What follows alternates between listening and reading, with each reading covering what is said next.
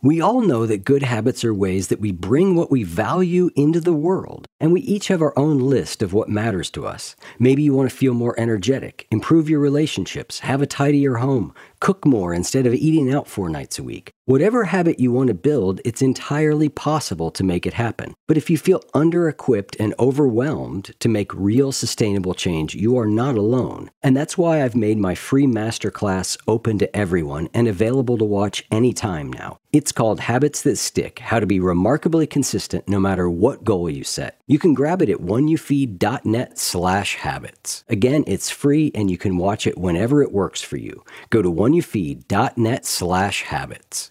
Control can be a hungry ghost because you'll never have enough of it. It will never actually soothe the existential discomfort of whatever it is, trying to be in a relationship or trying to be in the world, trying to be in your career.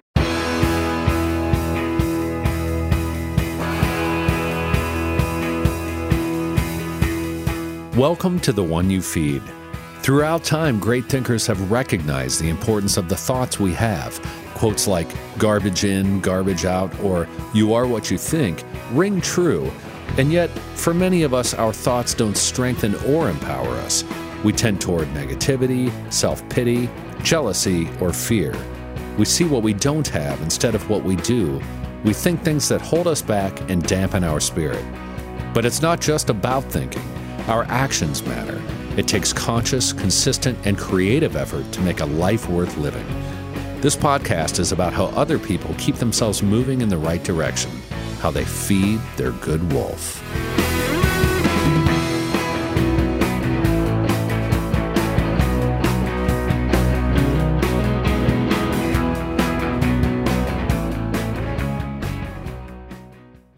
You know you've got a comeback in you. When you take the next step, you're going to make it count. For your career, for your family, for your life. You can earn a degree you're proud of with Purdue Global. Purdue Global is backed by Purdue University, one of the nation's most respected and innovative public universities. This is your chance. This is your opportunity. This is your comeback. Purdue Global, Purdue's online university for working adults. Start your comeback today at purdueglobal.edu. Thanks for joining us. Our guest on this episode is Jenny Blake, an author, podcaster, and founder of Pivot Method, a growth strategy company that helps forward-thinking individuals and organizations map what's next. Her motto is, "If change is the only constant, let's get better at it." Jenny is an international keynote speaker and the author of 3 books, including Life After College from 2011, Pivot, The Only Move That Matters Is Your Next One from 2016, and her new book discussed here, Free Time, Lose the Busy Work, Love Your Business. Hi, Jenny. Welcome to the show. Hi, Eric. Thank you for having me. I'm delighted to be here. Yes, you and I are in Gotham Production Studios in New York City. So we are here, Jenny and I, for a week of in-person interviews, which are always so joyous for me. And particularly being with you. It's really been fun to get to know you, and I'm glad you're here. Likewise. I know it's such a treat to meet for the first time and just hit record. So in a way, if you're listening to this, you're experiencing this connection and conversation in the exact same way that we are. So That's always has a little edge. You get a little nervous, but the good kind of nervous. Yep. We're going to be discussing your book called Free Time. But before we do, let's start like we always do with the parable. In the parable, there's a grandparent who's talking with their grandchild, and they say, in life, there are 2 wolves inside of us that are always at battle. One is a good wolf, which represents things like kindness and bravery and love. And the other is a bad wolf, which represents things like greed and hatred and fear. And the grandchild stops and they think about it for a second and they look up at their grandparent and they say, well, which one wins? And the grandparent says, the one you feed. So I'd like to start off by asking you what that parable means to you in your life and in the work that you do. I share your love of this parable. I included it in my second book, Pivot. I hold it close to my heart, especially when I'm making decisions. A challenging part of decision-making is often saying no to something good, something that's working, or something that's perfect on paper. So the way that the wolf parable plays out most frequently in my life is, am I making a decision based on fear, either fear of what is already happening or fear of what could happen in the future, or am I feeding the wolf that's magnetic, that's about joy, that's about following my energy, even if I'm uncertain and I don't know how something is going to turn out? Am I acting out of fear, out of avoiding fear, or am I moving toward something that my intuition, my heart, my soul, my spirit is pulling me toward? Yep. We've engaged a coach, Ginny and I, over the last few years that I know you know well, Charlie Gilkey. He's been a guest on the show a couple times. And that has been a real orienting principle that I have needed, is that looking away from fear. Because, you know, I left a pretty lucrative full-time software development world job to go out and kind of do this. And money was uncertain. And so, you know, fear was an element of it. And sometimes it's easy to get stuck in there. And so it's been really good for, you know, our work with Charlie, for him to sort of remind me of that and guide me towards more joy, which has always been the orienting way. Like with the podcast, I've just always been like, I'm just going to follow my curiosity. Like if I do that with guest selection, with everything we do, I think it'll be okay. And it tends to work out fairly well. It's funny you mentioned that about Charlie. He's the one that 12 years ago, when I was thinking of leaving Google, I said, am I crazy to do this? He and his friend, my friend too, Pamela Slim, both looked at me and said, Jenny, you would be crazy not to. And I needed to hear it from them, because sometimes all of this, it's harder when, even with podcasting, people say, you can't make money podcasting. You can't make that your full-time gig. And so sometimes I find those voices can be so loud that we need the Charlie Gilkeys of the world, somebody to say, I believe in you. You can do this. And in a way, then they become an external version of the wolf that we want to feed, versus the loud chorus of the one saying, stay safe, because it's about survival. And the other thing I wanted to mention about this parable, I got into self-help and even coach training when I was young. So I did coach training when I was 24, but was self-helping myself before that, devouring everything I could find to soothe this deep anxiety and worry and neuroses. I joke that I have 10,000 hours of neuroses. That's what I became really good at in my teens and 20s. It never worked for me. I felt like all the literature for so long is like, the ego is bad. Banish the ego, or your inner critic is vicious. Like, tame your gremlins, get rid of the inner critic. And that just never worked for me. Even these formulas like, oh, you have to love yourself before anyone else can love you. I don't believe it. And so the only thing that has ever worked for me is welcoming these other voices. They're not going to go away. I don't need to banish them. They're here. I joke that my imposter monster is just like the big furry blue monster from Monsters, Inc. Sometimes it helps me to just personify them as like, yeah, he's big, but, or I call one of mine the furry rest monster, who pulls me into the couch and I can't move. This is when I kind of burnt out. Yep. At the end of the day, they're just trying to be helpful. So even in this parable, the wolf we're not supposed to feed, he's not really going anywhere, or they, whichever gender of the wolf, they're not going to go anywhere. And it's okay. It's actually like petting a rabid dog, like, oh, you just are neglected or you're afraid of things, and it's okay. You know, I used to say, instead of taming dragons, domesticating dragons, that what if we didn't have such an adversarial relationship with this part of ourselves that we think is so bad, even the bad wolf? Yep. What if you could just pet them and they just need a belly rub, and then they'll just quiet down? Because it's not that we want to listen or let that one dominate, but it just doesn't work for me to imagine that it doesn't exist. That's right. Or ever will stop existing. Yep. As you were talking there, it brought a quote to mind of a gentleman I'm going to interview later this week, whose name is Andrew Solomon, and he's an amazing guy anyway, but he has a line in his book about depression. He says basically, if you banish the dragons, you banish the heroes. Oh. And I love that, because as you brought up dragons, you know, these so-called negatives are often the way we become the best version of ourselves. Yeah, and it doesn't help, because when I was operating under that paradigm that these voices are bad, it's bad that I have them, and it's also bad that I can't make them go away, that my self-helping isn't working. Yep. Even part of how I describe my podcast and my work is embracing fear, anxiety, insecurity, uncertainty as the superpowers that they are. Yes. Because I've been podcasting almost as long as you, not quite as long. You have the epic 9 years in. I've been doing 8 years, and I joked with you before we hit record, I still feel awkward every single time. Before I start, after I finish, when I listen back, it's all awkward. But if I let that awkwardness be bad, I wouldn't have a show at all. I wouldn't produce anything at all. Yep. That's sort of the way that I tame the perfectionist, is just, yeah, it is awkward, but I keep going anyway. Yep. So your book, Free Time, talks a lot about building what you call a heart-based business. And it's oriented towards business owners. And, if you're trying to build your own business, I think it's an outstanding book. Thank you. I'm going to take some of the things from it and just shift it a little bit more to the personal level, even though the entire book is personal, right? I mean, it's about building a business that supports you and who you are, not just a business that makes money, but just to give an orientation for kind of where we're going to go. But you talk very early on and you say that stress is a systems problem. So just talk about that broadly. Sure. And yeah, I appreciate you shifting toward the person, because really we could say heart-based anything. Mm-hmm. It just means that we're not letting external markers of success drive how we act, how we structure things.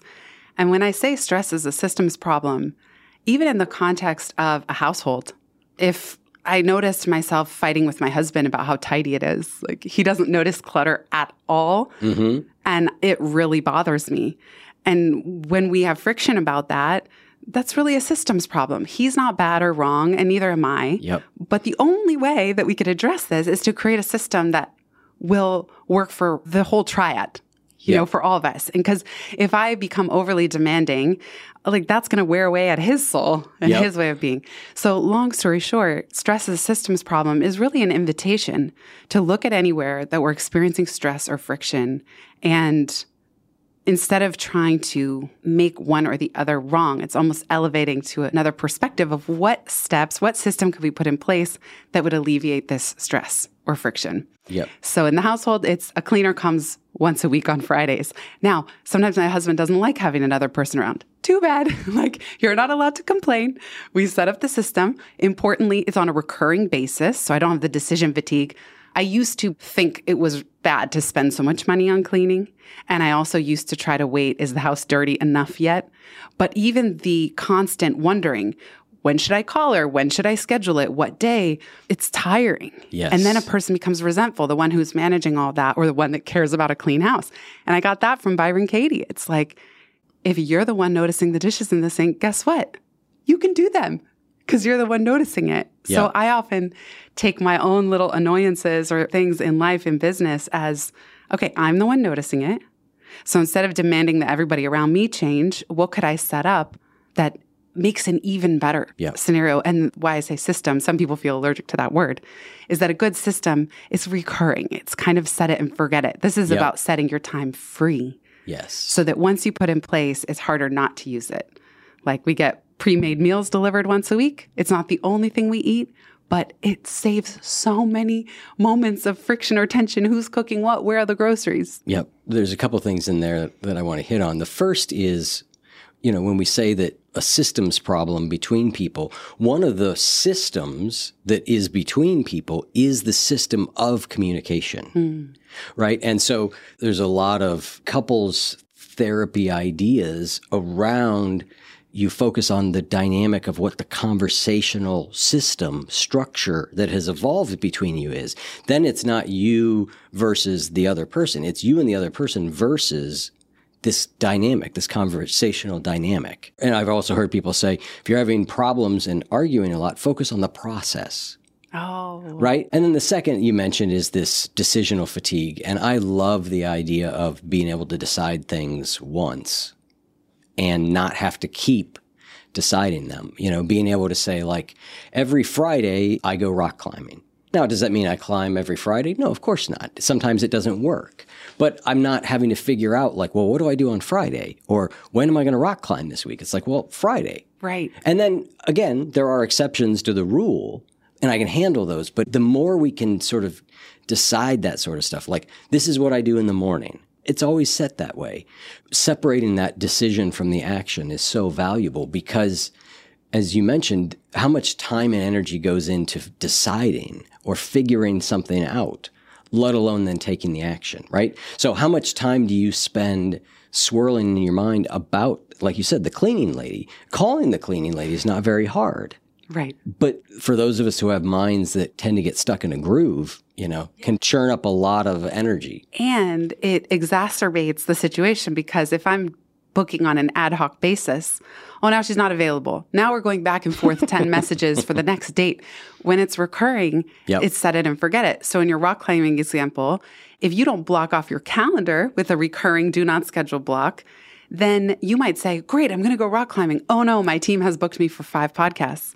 So you can, in a calendar sense, and I encourage everybody to do this, grab some time, design your calendar first before anyone else has a crack at it.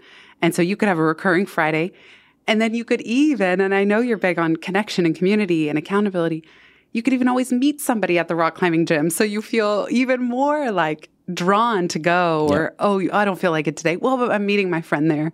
And so there are just all these ways that we can set up the system to be a little more ironclad. Part of the reason we're recording here at Gotham, as you mentioned, and I record here a lot for solo episodes for the sole fact that when I show up, I don't want to burn my own money. So I have to produce. Because if I try to record my solo episodes at home, it's like, oh, I don't feel like it. I'm not in the right mood. Oh, whatever's happening in the living room is more fun. I just fritter the time away. But when I come here, it's like, no, you're paying for this. Make it happen. If there is a rock climber in Columbus, Ohio, listening to this who would like to meet me at the gym, let me know, because I do not have a climbing friend. My son, when he's in town. So you talk about not chasing what you call the 4 horsemen of the business ambition apocalypse. And again, this applies whether, you're talking about your own business, somebody you work for, any of that, but you call them the hungry ghosts of money, fame, power, and control. Talk a little bit about those. Money, power, and fame are the ones that we most commonly hear as vices. And even one of my friends has a theory that each of us has a proclivity toward one of those 3. Even if it's not in an extreme or nefarious sense, we might be a little more driven by money, by power, by fame. But the one that I think we don't talk enough about, that I sort of added, is control. And that whether it is as a business owner or in your own life or in your relationships, control can be a hungry ghost because you'll never have enough of it. It will never actually soothe the existential discomfort of whatever it is, trying to be in relationship or trying to be in the world, trying to be in your career. We try to control things, or we think we somehow can control things, and that will make us feel better. And I just don't think it works. It ends up kind of suffocating the life out of most situations when control is taken to an extreme. So let's go a little deeper on that, because a lot of your book is about creating systems that give your life more freedom. And that happens by imposing some degree of structure and repeatability. What's the difference between doing that wisely and chasing the hungry ghost of control? Part of it for me has been a lesson in choosing what to be a perfectionist about and then letting the rest go. So I'm very detail-oriented when it comes to my books. No stone goes unturned. I went through the entire Free Time manuscript and made sure no hyphenated word was hanging off the right side of the page. Stuff like that drives everyone around me crazy. So sometimes I think you're right. Control can tie into structure, rigidity, boundaries. These all have a dance. But in the free time sense, when I started, the book launched a little over a year ago, and people would say it's a time management or productivity book. And I know I share this thought with Oliver Burkeman, who wrote 4,000 Weeks. I know you've had him on the show. He and I both share this philosophy that just trying to squeeze more out of the time we have feels terrible.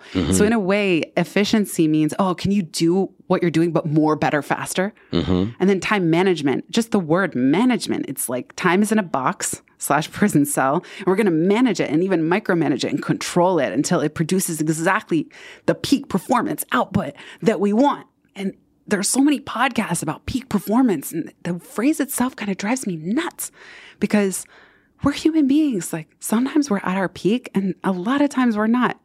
So to me, the systems are actually a gentle way of putting things in place so that we relieve the burden off of our mind to have to think about that thing again. Even teaching team members, if you ask me a question and it doesn't live in our documentation, please add it for the next time.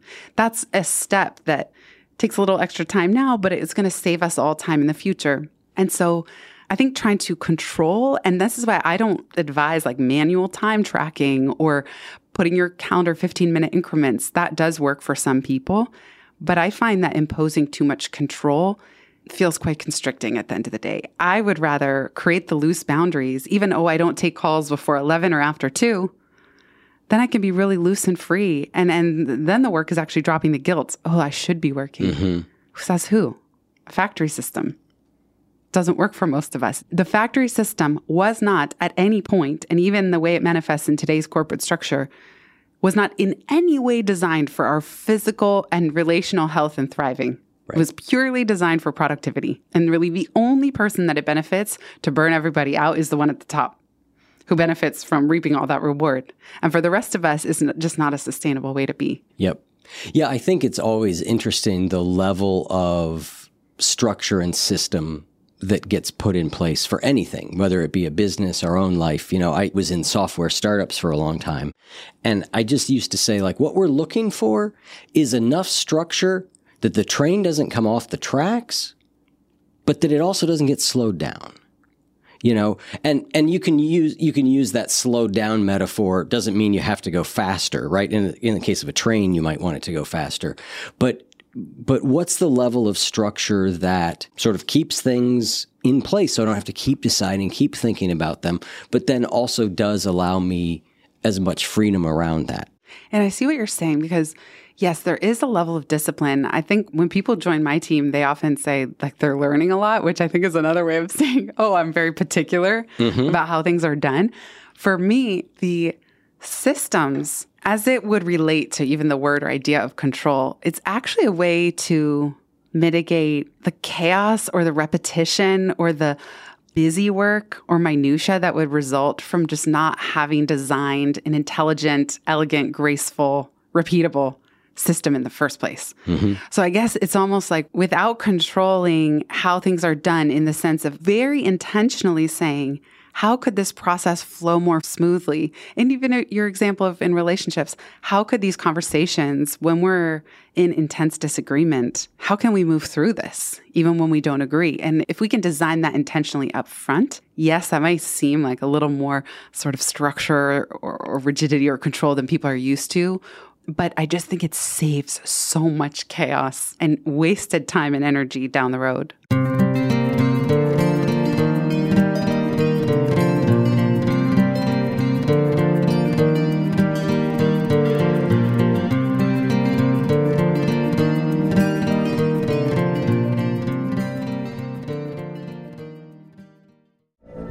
From BBC Radio 4, Britain's biggest paranormal podcast is going on a road trip.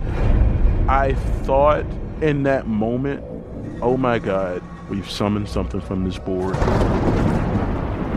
This is Uncanny USA. He says, somebody's in the house, and I screamed. Listen to Uncanny USA wherever you get your BBC podcasts, if you dare.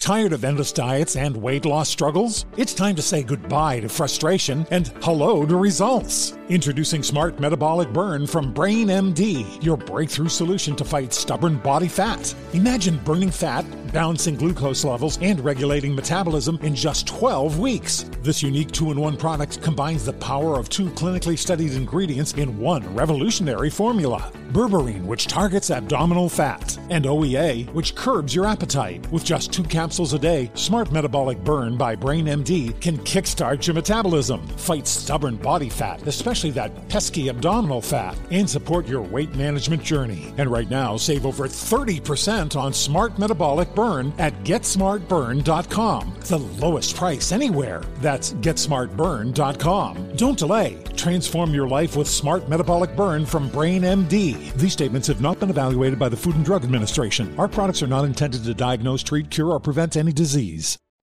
You talk about in a lot of businesses, there's a missing metric.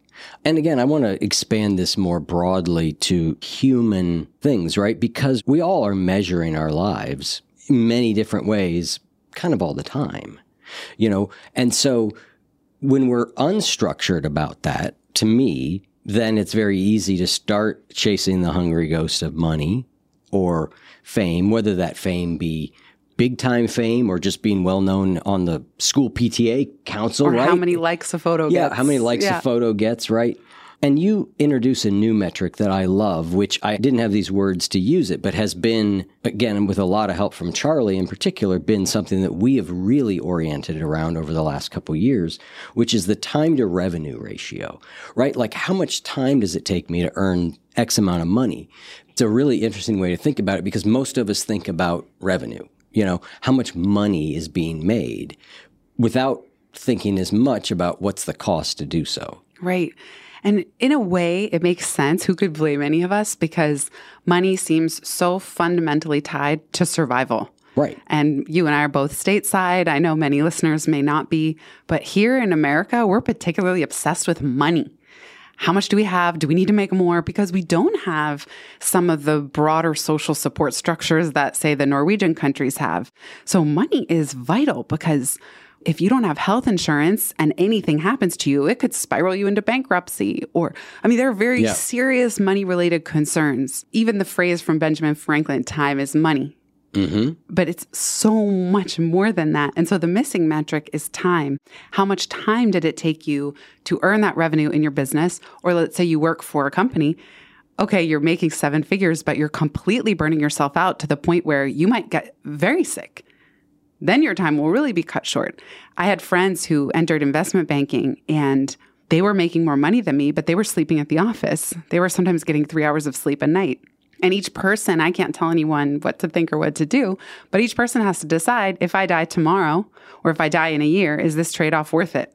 Yep. The amount of time that is yielding a 7-figure salary or a 7-figure business, and to be really intentional, because sometimes what you hear from even those people that, in free time, the way I put it is the way we bake is as important as what we make. I'm not convinced that if you burn yourself out or you spend so much time to achieve the money at the expense of your health and at the expense of relationships, that you'll be any happier when you get there, or that you'll even be able to change those habits once you get there, wherever there is. Yes. If you talk to wealthy people, a lot of them say they're just as miserable as the next, or then they become worried about losing that money. Yep. Or then they escalate their lifestyle on the hedonic treadmill and it never ends. So my curiosity is, what if we could spend the time and specifically measure not just how much any of us is making, how much time did it take to get there? How much life force did that require from us? And you could have a really peaceful, joyful, easeful 6-figure job or business, or you could have one that's killing you slowly. Yep. I keep referencing Charlie, but it's been fundamental because it really became clear, like I've coached a lot of people on this too over the years, which is like, if you're building a business because you are saying that part of what you want is freedom, be careful. Because you can build a business that will make you much less free than you were in your day job if you're not careful, And so it's about being really intentional about what am I doing and why? And there are different times and places for different things, right? Like what I had to prioritize the first year or two as I left my corporate job to doing this full time, there were certain priorities there given where we were and we had to orient in a certain way. But over time, what I've seen happen is how easy it is to box yourself into a corner where you get what you think you wanted. And then, as you said, it doesn't make you happy, either because the thing itself isn't what you thought it was, which is often the case. Okay, I've got my own, 7-figure business, but I can never be away. I can never take a week off. I'm always working. I can never stop thinking about it.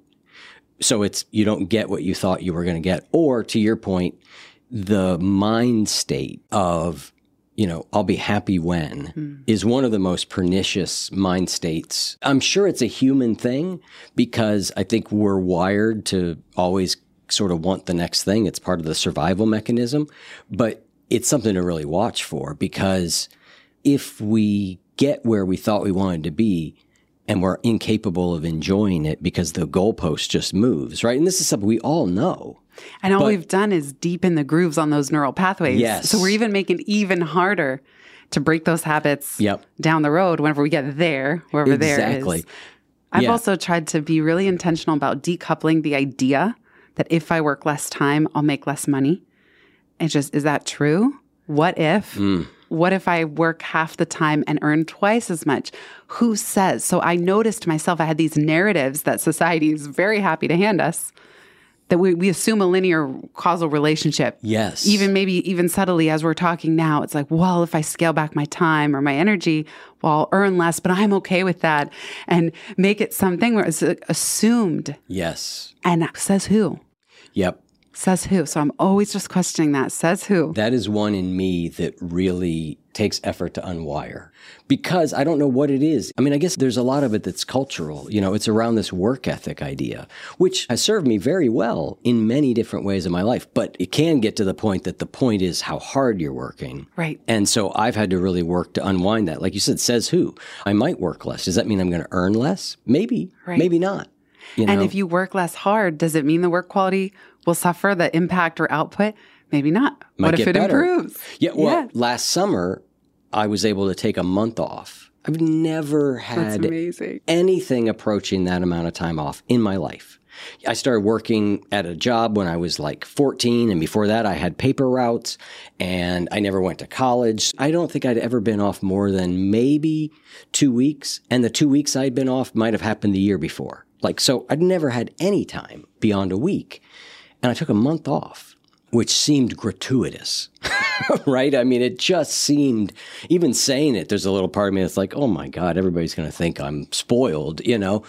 It was probably one of the best business decisions I ever made because in order to take that time off, we had to systematize a bunch of things. Ah, yes. It was very hard to get to where I could take a month off. So all of a sudden, I came back and there were two things that were very different. One is my energy level and my interest in what I was doing had been restored. And the second was there was systems in place to handle a bunch of things that I now didn't have to do so that I could then turn my attention towards what I actually, quote unquote, do, which is talking to people and building programs. Like all of a sudden there was more energy and time for that. And it never would have happened if I hadn't done what I thought was a decision. I'm going to take a month off and that's just going to be a hit to the business. But I'm willing to make that because I really want a month off. Afterwards I went, oh, not only did I take a month off, I've now put it in place that I can do it again. That's so amazing. Right. And it all speaks to these things you're talking about. But I had to question some fundamental assumptions that was doable, possible, reasonable, acceptable, morally correct. Right. I mean, all those things. I know. I feel like there's a lot of talk about examining our money stories. And, you know, in the book, I talk about our energetic time blueprint is as powerful and sometimes pernicious as the money blueprint. Yep. So I think some of us know, I need to confront my money stuff and I need to, I have some limiting beliefs around money, but we don't even question the ones around time. Say more about that energetic time blueprint. Well, I just think we get imprinted what time is, how to spend it, how to move through a day, how hard to work or not from the time we're kids. We grow up in a household, we grow up in a context of our home, what we see in our parents, how schools are set up, how our first jobs are set up, how society is set up. And absolutely, here in the States, we have this Protestant work ethic. Hard work equals good and virtuous. Yes. And more work is good and virtuous. More money is good and virtuous.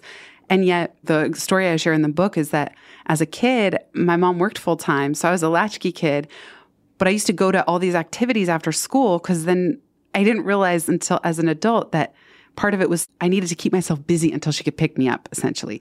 So I would go to school, then do homework, then have a piano lesson, then do ballet, then do aerobics or acrobatics, then do gymnastics. And I would have this massive stack. So then, of course, as an adult, working at a fast-paced company like Google, my calendar was stacked in the exact same way. Then when I go out on my own in my business, my calendar was stacked the exact same way. No matter how much I said I wanted free time, I was always mapping my calendar to this time blueprint of cramming things to the gills, stuffing them to the gills, making exceptions for everyone else, not myself. Like I always felt this unnecessary and false pressure. Someone asks me for a meeting or asks me for my time, I better squeeze it in wherever I can. Or when I started coaching clients, whatever's good for them. Yep. Roll out the red carpet. But then I'm a disaster. Mm-hmm. So it got so refined, talking about systems, it got so refined that I'm not taking one-on-one clients anymore. But when I would have them every other week. So A and C weeks of the month, only on Thursdays and only between 11 and 2. And that might have meant I could take 4 clients at a time. but my rates increased at that point. I also put the billing on monthly retainer. Good until canceled. I bill everyone on the first of the month because I was tired of knowing who's canceling when, who am I billing when. Oh, you're on a 3-month package, you're on a 6-month, and I'm coaching every day of the week. There was no time to think. Yes. So just consolidating and batching in a really what seems from the outside like really strict parameters set me free. Yeah. One-on-one coaching was the way that I made the transition from Me the too. day job to other things. And so, yeah, I did a ton of it until I realized this is all I'm doing. And it's chaos. I mean, I love it. I mean, I love working with people. So question put to me is, well, are you going to give it up? And I'm like, I don't think I will entirely. I don't think I'll entirely give up working one-on-one with people because I love it. But I have scaled it way back. And like you said, it happens in these windows of time and it's just gotten much more refined. And so I enjoy it much more. And I think it's just better for me and the clients. And even that's a more nuanced understanding of time because sometimes context switching is very jarring. Like if you had to go from an operational team meeting straight into a podcast interview, straight into a coaching session, that would probably be a more taxing day than one where you have 3 podcast interviews back to back. Yep. Where you get in the zone and you stay there. And then what you just described is hearing you talk about coaching. It's clear that that's life-giving when you're in it, that hour of a coaching session or a podcast interview, and they have a lot in common. They do. Because deep listening, curiosity, exploration, that those hours are life-giving. And that those are the hours to figure out how to block them, how to structure the week so that you can get in the zone and stay there. But then knowing, these energize me, these give me energy, give me joy. So that's also so much more important than just how much money that hour delivers. Right. And to a point, that's the other thing I sort of learned was I can love doing something until there's too much of it. Yeah. And I'm such a big proponent of the middle way that tends to be at the extremes we find ourselves in trouble. So loving doing something doesn't mean I want to do it 60 hours a week, might mean that the optimal amount of time for me to do it is 5 hours a week or 10 hours a week. Just everybody's different. And even to your 1 month that you took off, I mean, just hearing how much it energized you reminded me of Stefan Sagmeister. He has a TED Talk explaining how he takes a year off of his business every 7 years. He shuts down the whole company. There's no one even remaining behind in his design studio. He's a graphic designer, but so much more. And he says, always the next evolution of his business, their best work, their best art installations that he kind of does on the side to the design work, always comes as a result of the year off. Yep.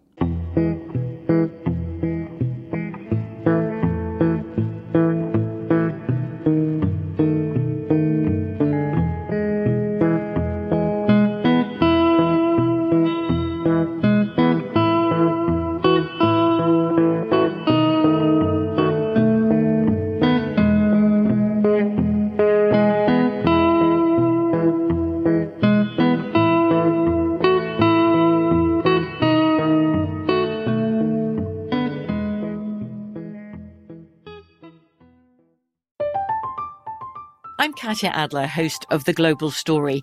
Over the last 25 years, I've covered conflicts in the Middle East, political and economic crises in Europe, drug cartels in Mexico. Now I'm covering the stories behind the news all over the world in conversation with those who break it. Join me Monday to Friday to find out what's happening, why, and what it all means. Follow The Global Story from the BBC wherever you listen to podcasts. Tired of endless diets and weight loss struggles? It's time to say goodbye to frustration and hello to results. Introducing Smart Metabolic Burn from BrainMD, your breakthrough solution to fight stubborn body fat. Imagine burning fat, balancing glucose levels, and regulating metabolism in just 12 weeks. This unique 2-in-1 product combines the power of 2 clinically studied ingredients in one revolutionary formula. Berberine, which targets abdominal fat, and OEA, which curbs your appetite. With just 2 capsules a a day, Smart Metabolic Burn by Brain MD can kickstart your metabolism, fight stubborn body fat, especially that pesky abdominal fat, and support your weight management journey. Right now, save over 30% on Smart Metabolic Burn at GetSmartBurn.com. The lowest price anywhere. That's GetSmartBurn.com. Don't delay. Transform your life with Smart Metabolic Burn from Brain MD. These statements have not been evaluated by the Food and Drug Administration. Our products are not intended to diagnose, treat, cure, or prevent any disease.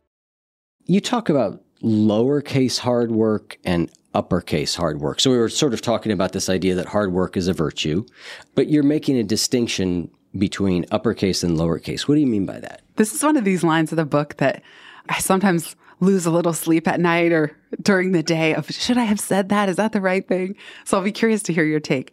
My intention when I put this in the book is that uppercase hard work is this grind. And it's almost like we're grinding ourselves, we're martyring ourselves so that we can do the hard work. And it's almost capital H hard work is at the expense of ourselves. Mm-hmm. But we think it's the right thing or it's what we need to do. I need to do this and then it will pay off later. Lowercase hard work is, of course, you're going to invest time, energy, money, resources into work or projects. That's what we love, actually, secretly. Yeah. Even when a project, like a lot of people are intimidated to write a book, but they say they want to write a book someday. One study said as many as 1 in 3 people have dreams of writing a book. And I used to find myself complaining, oh, writing a book is so hard. And I stopped saying that. Like, writing a book is complex. It's meaty. It's challenging, but it's exciting. And so even my self-talk to myself, I try to notice when I'm saying, oh, something is so hard and complaining about it versus challenge that I'm choosing and also being mindful not to work hard just for the sake of working hard. Because while that can sometimes be rewarded if you work within a company, when you're self-employed, there's no reward. There is no correlation between hard work, martyring yourself for the business, and any promise of success as a result of that. In fact, I think that energetically, it kind of sends the wrong message. Can you imagine if you were constantly complaining on this show of how hard podcasting is, how hard it is to prepare for your guests, how hard it is to stay listening when they get on these tangents and they're so boring, and then how hard it is to grow the show? It's like it kind of sucks the joy out. Yeah. And who would want to listen to that? So it's either hard work in a really friction-y sort of way where you maybe should stop doing that altogether, or it's lowercase hard. We accept that hard and we find the good. Yeah. I think there's a couple things there. I think there's sort of knowing what work gives you more energy and you really like and what sort of work wears you down and you don't like. And then there's even in that work that we do enjoy, as you were saying, we can get very serious about it. Right? Or martyred about it. Like I come by the martyrdom idea fairly naturally. I will not say from who, but it's a family inheritance that I have to watch for. And recognizing that it was happening this week a little bit. I have a bunch of interviews this week. I'm so excited. In person with all these amazing people. And it's a lot because I'm a diligent preparer. But reminding myself, as our producer Nicole will do, you did this to yourself first, right? But secondly, reminding myself like, yeah, this is what I love to do. Yes, it's going to take a lot of effort, but don't turn it into a problem when it's not a problem. It's effort. It is hard work. Yeah. So I do like this uppercase, lowercase, because if I remind myself this is the work that you love, how fortunate to be able to come to New York and talk to people and have a podcast that supports you, like that is the dream. Yeah. You know, I remember being here, I don't know the number of years, 6 maybe. Ginny and I came to New York, and the reason we came was to attend a course Jonathan offered called The Art of Becoming Known. I was still working my full-time job, and I had a couple interviews while I was here also. And I remember this moment.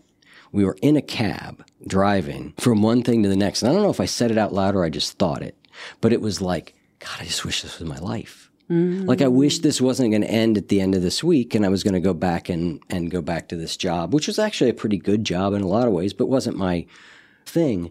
And I keep trying to remember that at that time, if you told me I would be here doing this, I would have said, yes, please, anything for that. And to remember that helps me move away from uppercase hard work to lowercase. Like, yes, we're putting in a lot of effort. and it's doing something I love. And how fortunate is that? So reframing things as a choice is always enormously powerful. That reminds me of two things. The saying, abundance is the overwhelm you've been asking for. Even this week, this abundance of interviews. Well, this is the dream that you asked for all those years. Right. Yep. And then I forget where I heard this, but whenever you say, oh, I have to do a podcast today, or I get that way sometimes about solo episodes because it's just me. There's no accountability of another person across from me. And to just shift it to I get to ...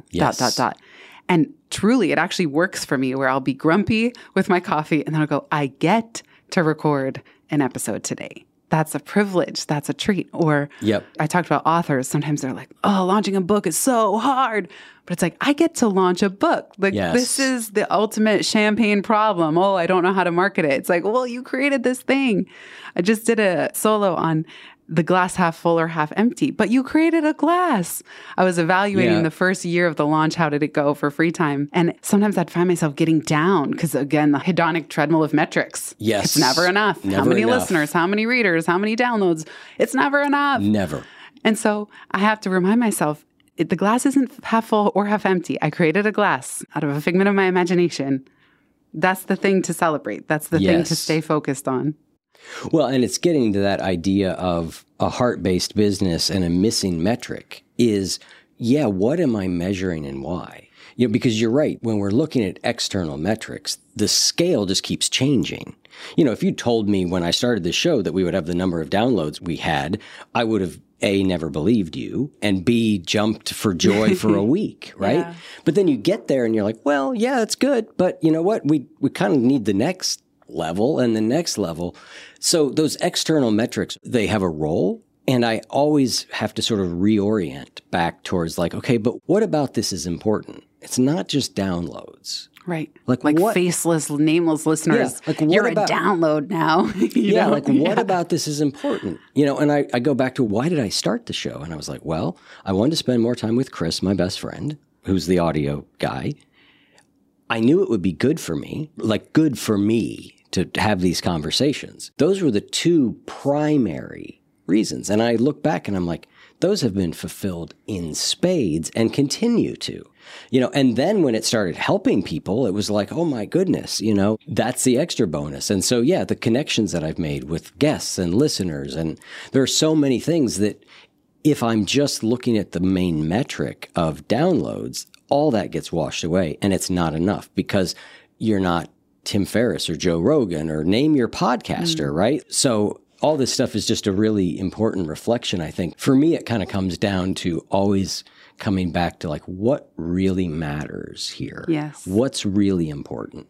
And that is heart-based anything. Yes. Which is that money isn't the only metric. For me, heart-based is I'm not going to sacrifice my values or my integrity for the sake of growing the business or making more money. I, in those cases, will sometimes take the longer route or the scenic route because I don't want to put money into something I don't believe in or just because everyone else is doing it. So there's a certain ginormous social media site that started as a way to rate women on their looks. I'm not going to give you my ad money. I don't care if 99 out of 100 companies advertise there or say that's the only way to grow XYZ thing. It doesn't resonate for me. I'm not going to do it. I'm stubborn about that. Yeah. But the other thing about heart-based is it's a permission to follow your heart and follow your intuition.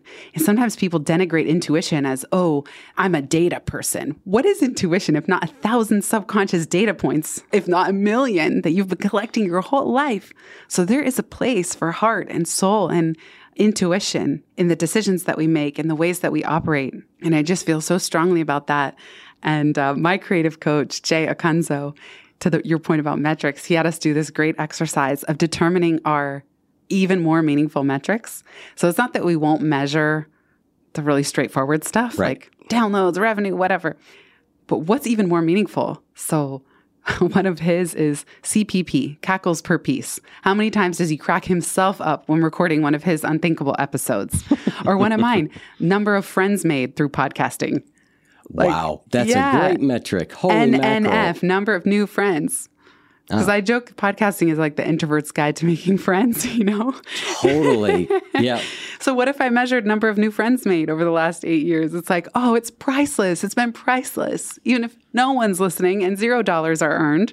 Yes. I have hundreds of new friends made. Right. Yeah. It's that intrinsic motivation. Yes. Like, yeah, these shows, I do them because I love doing them and they're good for me. But I have to remember that because I will turn anything into a job. I've talked about this a lot on the show. I will turn anything into something that has to be strived at and conquered and improved. I took up rock climbing. Why did I take it up? My son does it, and I thought it'd be a great way for us to be able to do something together. And I wanted something new and interesting and challenging to do with my body. So I'm climbing. It's great. But within the second time I'm there, I'm like, oh, I'm going to get a rock climbing coach. And I'm just, because that's the thing. It's like, I've just had to consciously with that really work on like, don't turn this into a job. And there is a natural joy in improving. Right. And it's probably what's made you. So how do I balance that? So I wanted to come back to something you just mentioned, which is intuition. I find intuition fascinating. And what I find fascinating about it is how do we tell the difference between our intuition and, to use a word that you used earlier, my neurosis? Mm-hmm.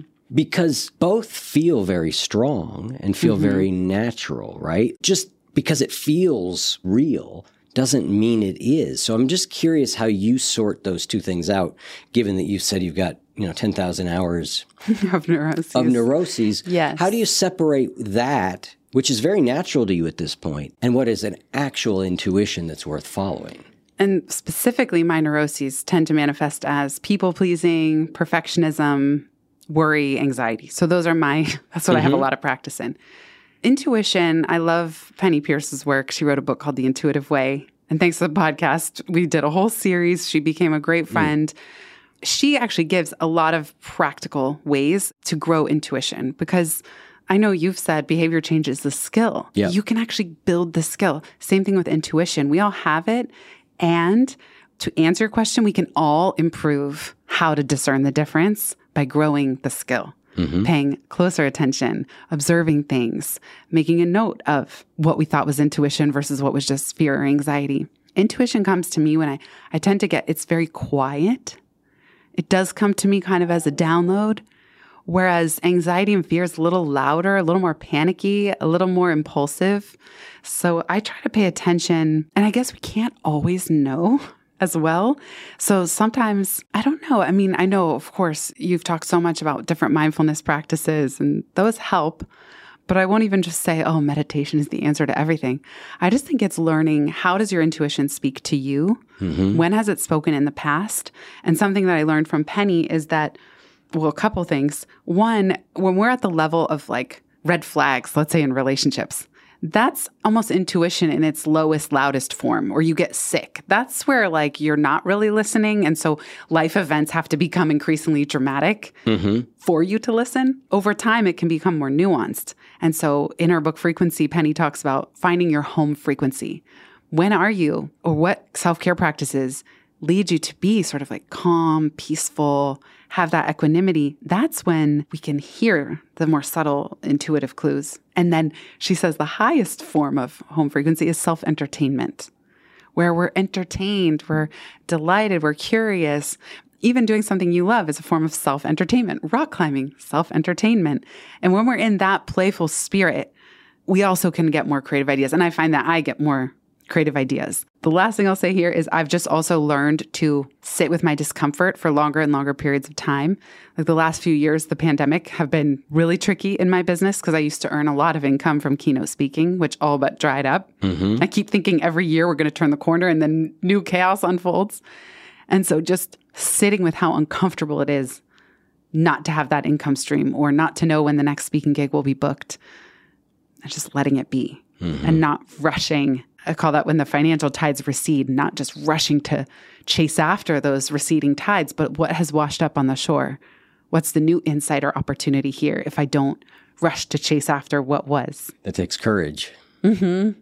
Yeah, but that's a skill too. I don't have courage. I don't have some innate courageous gene, and I never had an innate confidence gene. It's like I just allow myself to not feel courageous or not feel confident, or as we said earlier, to feel awkward. Like all the things that we would make wrong, I just keep taking the small steps. A while ago, I had postcards made for my business. They said, build first, courage second.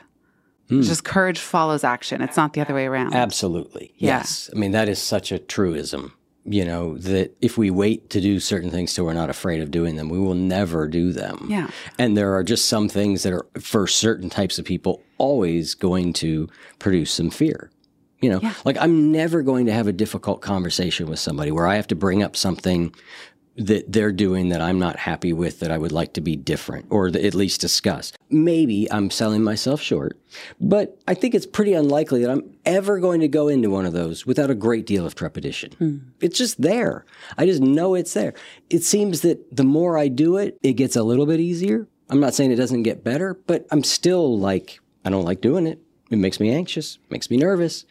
And if I wait until the right time, I'll never do it. Yeah, and I feel like something else that we don't really discuss enough in the realm of career and business are different personality types. Like the more empathic you are or the more sensitive you are. And I find that for me, being a highly sensitive person, an empath, I get overwhelmed very easily. And just like you, if it's going to involve a tough conversation, it's very easy to get overwhelmed. That's very different than if I'm taking advice from practically like the sociopath CEO next door who just doesn't care at all. Right. Some people are just built in a way that they don't care. They're not bothered. Yes. Now, you don't have to be a sociopath, but that's giving an extreme example. I cannot compare what I find challenging or overwhelming. I mean, even often I kind of used to beat myself up on networking. Like I get so overwhelmed at big events or parties, or I don't want to be on the phone with anyone, let alone like running around trying to build my network. It just doesn't work for me the way that I know other people are so good at it because it energizes them. And I've told myself, if you were better at, if you had more patience for like connecting with people. But I love being with my dog at the park, just like listening to podcasts, nonverbal, And so anyway, I think we need to give ourselves some grace too. Anything in this self-development world, spiritual world, it's almost like everything is a paradox. So everything has two sides of the coin. And also these neuroses or the sensitivities, they're superpowers and they mean that I'm overwhelmed more easily than some next person or someone that wrote a book where it makes it sound so easy. Yeah, I think that's so important because if you're an empathetic person, it's going to make certain things harder, but it's going to make other things easier and better. And trying to be somebody we're not is really problematic. Like I used to think I should be able to just have that conversation and not have it worry me, but that would make me not me. Because part of the reason it's hard is because I actually do care. And I am compassionate. I am sensitive to not wanting to make someone else feel bad. But that is also, as you said, sort of a superpower. So I have to balance those things out. We are running out of time, but I want to hit one last thing, which is you've actually made an acronym out of something. I've said to coaching clients for years, a little bit of something is better than a lot of nothing. And you have a phrase, better than nothing, and you actually call it BTN. So talk to me about better than nothing. Yeah, BTN can work both ways, as in it can be positive, and I think sometimes it can be negative. Where I originated this abbrev, BTN, was actually in relationships, where sometimes I was finding myself in bad relationships, dating-wise, because I would say to myself, well, it's better than nothing. And I would kind of be settling. Yeah. I also, at that time, would call it like cookie crumbs from someone who's just tossing out a few crumbs. And I'm like, oh, thank you for these crumbs. And somehow operating on a paradigm that, well, this is better than nothing, having no one. That's not true. So anyone or anything that's draining you, that you dread, that is just any manner of making you feel worse after an interaction than better, that's not better than nothing. Right. They're actually taking your life force. Yes. I'm sure you've talked about that many times. However, on the positive side of better than nothing, it's like, again, if either of us were perfectionists about our podcasts, we wouldn't have one at all. Because no episode is perfect. They have to go out every week, no matter their imperfections, no matter the misspeaks or the filler words or the awkward moments.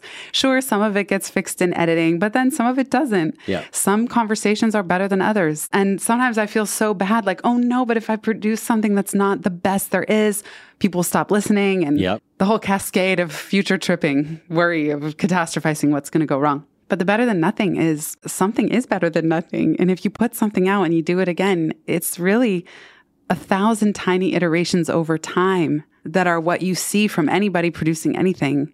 I guarantee that none of us goes home at the end of the day. Well, don't let me speak for everyone else, but saying, oh, that was so perfect. Right. It's just that I did it. Yep. And that was rewarding, and it's imperfect. And actually, now with all these ChatGPT and AI and deepfake video, they're so uncanny and horrible. Like if you hear a podcast, I don't really like the shows where it's clear they're just reading off of a script. It's too perfect. Right. Right. It takes some of the humanity out. Yep. So secretly, I think even though we are hard on ourselves and we think that, oh, perfect or nothing, better than nothing is actually the life-giving mantra. Done is better than perfect. And in the book, I say it's like cookie dough is just as good as the baked cookies sometimes. So look for the cookie dough in your life or your business where unfinished, imperfect is sometimes even tastier than the finished product. Well, I think that is a beautiful place for us to wrap up. Thank you so much for coming on. It's been such a pleasure. And my new friends from Podcast Metric, it has increased by 1 today. Oh, I love that. Thank you so much, Eric. Yeah. And like any love notes from listeners, it's like if this helps your day improve, we've done our job. So thank you so much for having me. And big thanks to everybody who's here listening. Bye, everyone.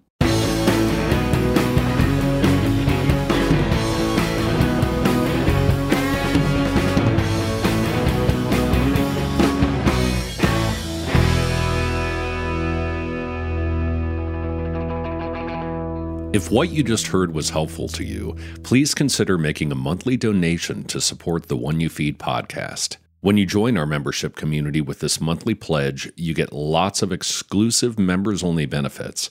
It's our way of saying thank you for your support. Now, we are so grateful for the members of our community. We wouldn't be able to do what we do without their support, and we don't take a single dollar for granted.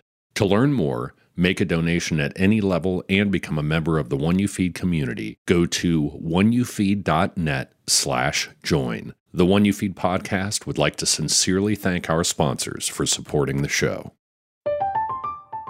I'm Katya Adler, host of The Global Story. Over the last 25 years, I've covered conflicts in the Middle East, political and economic crises in Europe, drug cartels in Mexico.